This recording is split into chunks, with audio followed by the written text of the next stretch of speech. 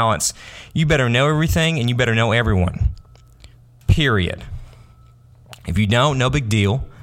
You know, the world and the marketplace is, you know, rewarding, accepting to whatever ideal that you want to go after. But the thing is, it's both. It's what you know and it's who you know, and using both at the same time. Period. Now, I'm not talking about going off and getting 15 degrees. If you want to do that, go for it. Do it. But educate yourself on what it is you want to do and what you love. Remember that quote from Good Will Hunting when the guy's talking about I think he's in the restaurant, and the kid at Harvard was making fun of Matt Damon, talking about in years, you know, he's going to be serving his kids, you know, French fries at the McDonald's, you know, on their ski trip to Aspen.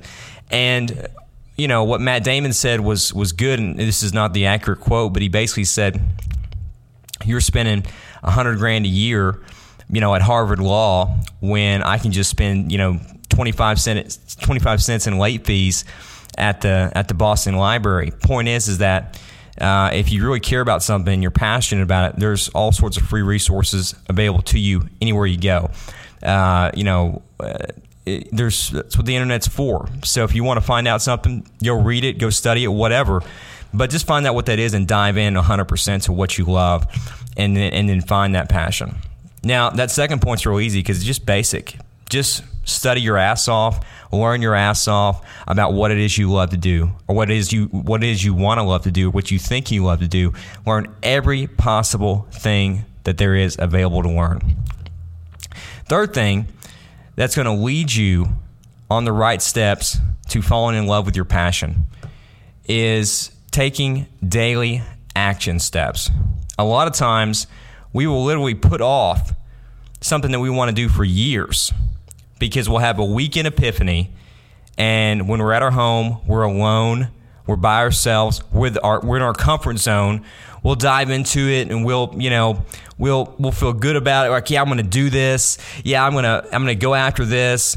And then Monday morning comes around, and it's back to work, and you haven't told a single soul what's going on.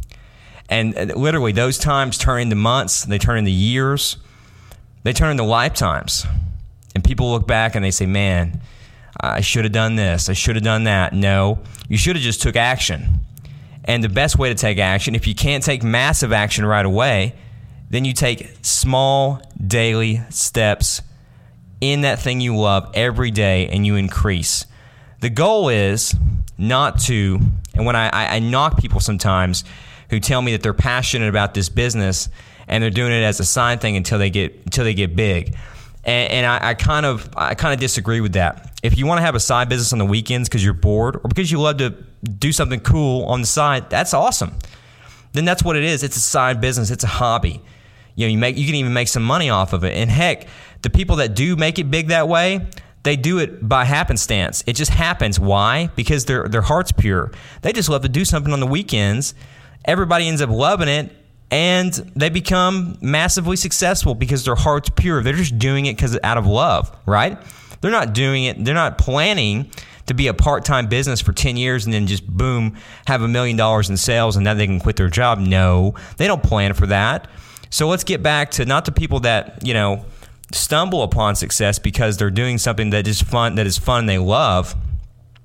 Back to the people that tell me that, you know, hey, I'm doing this on the side until everything's perfect and everything's right. Well, I understand that, you know, if you want to start a business from a financial perspective, there's a capital conversation you're going to have with yourself and how much you need and so on and so forth. But a lot of times, and I would say the majority of people become weekend entrepreneurs their whole life, and they never break off of that. You know why? You know the negative side about bartending, you know, during the week when you're trying to act, or the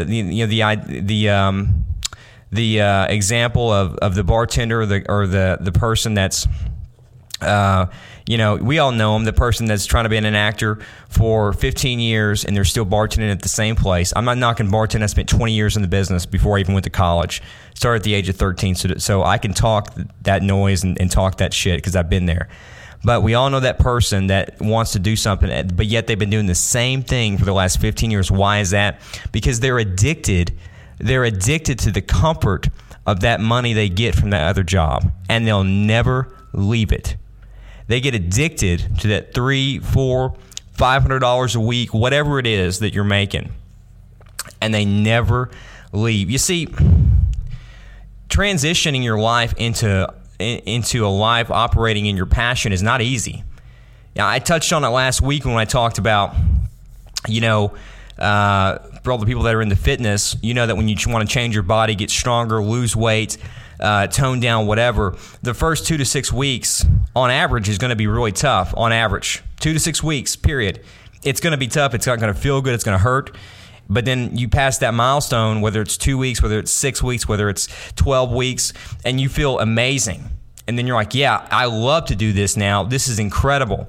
And then going into the gym is actually enjoyable. And then you got to push yourself even harder because you've surpassed that. You passed that unconscious competence. And now you gotta up the ante. So I hear too many and I see too many people be lifetime weekend entrepreneurs and talk this big game, but yet they are addicted. And I don't care if you're making $15,000 a year or $85,000 a year. I don't care what it is.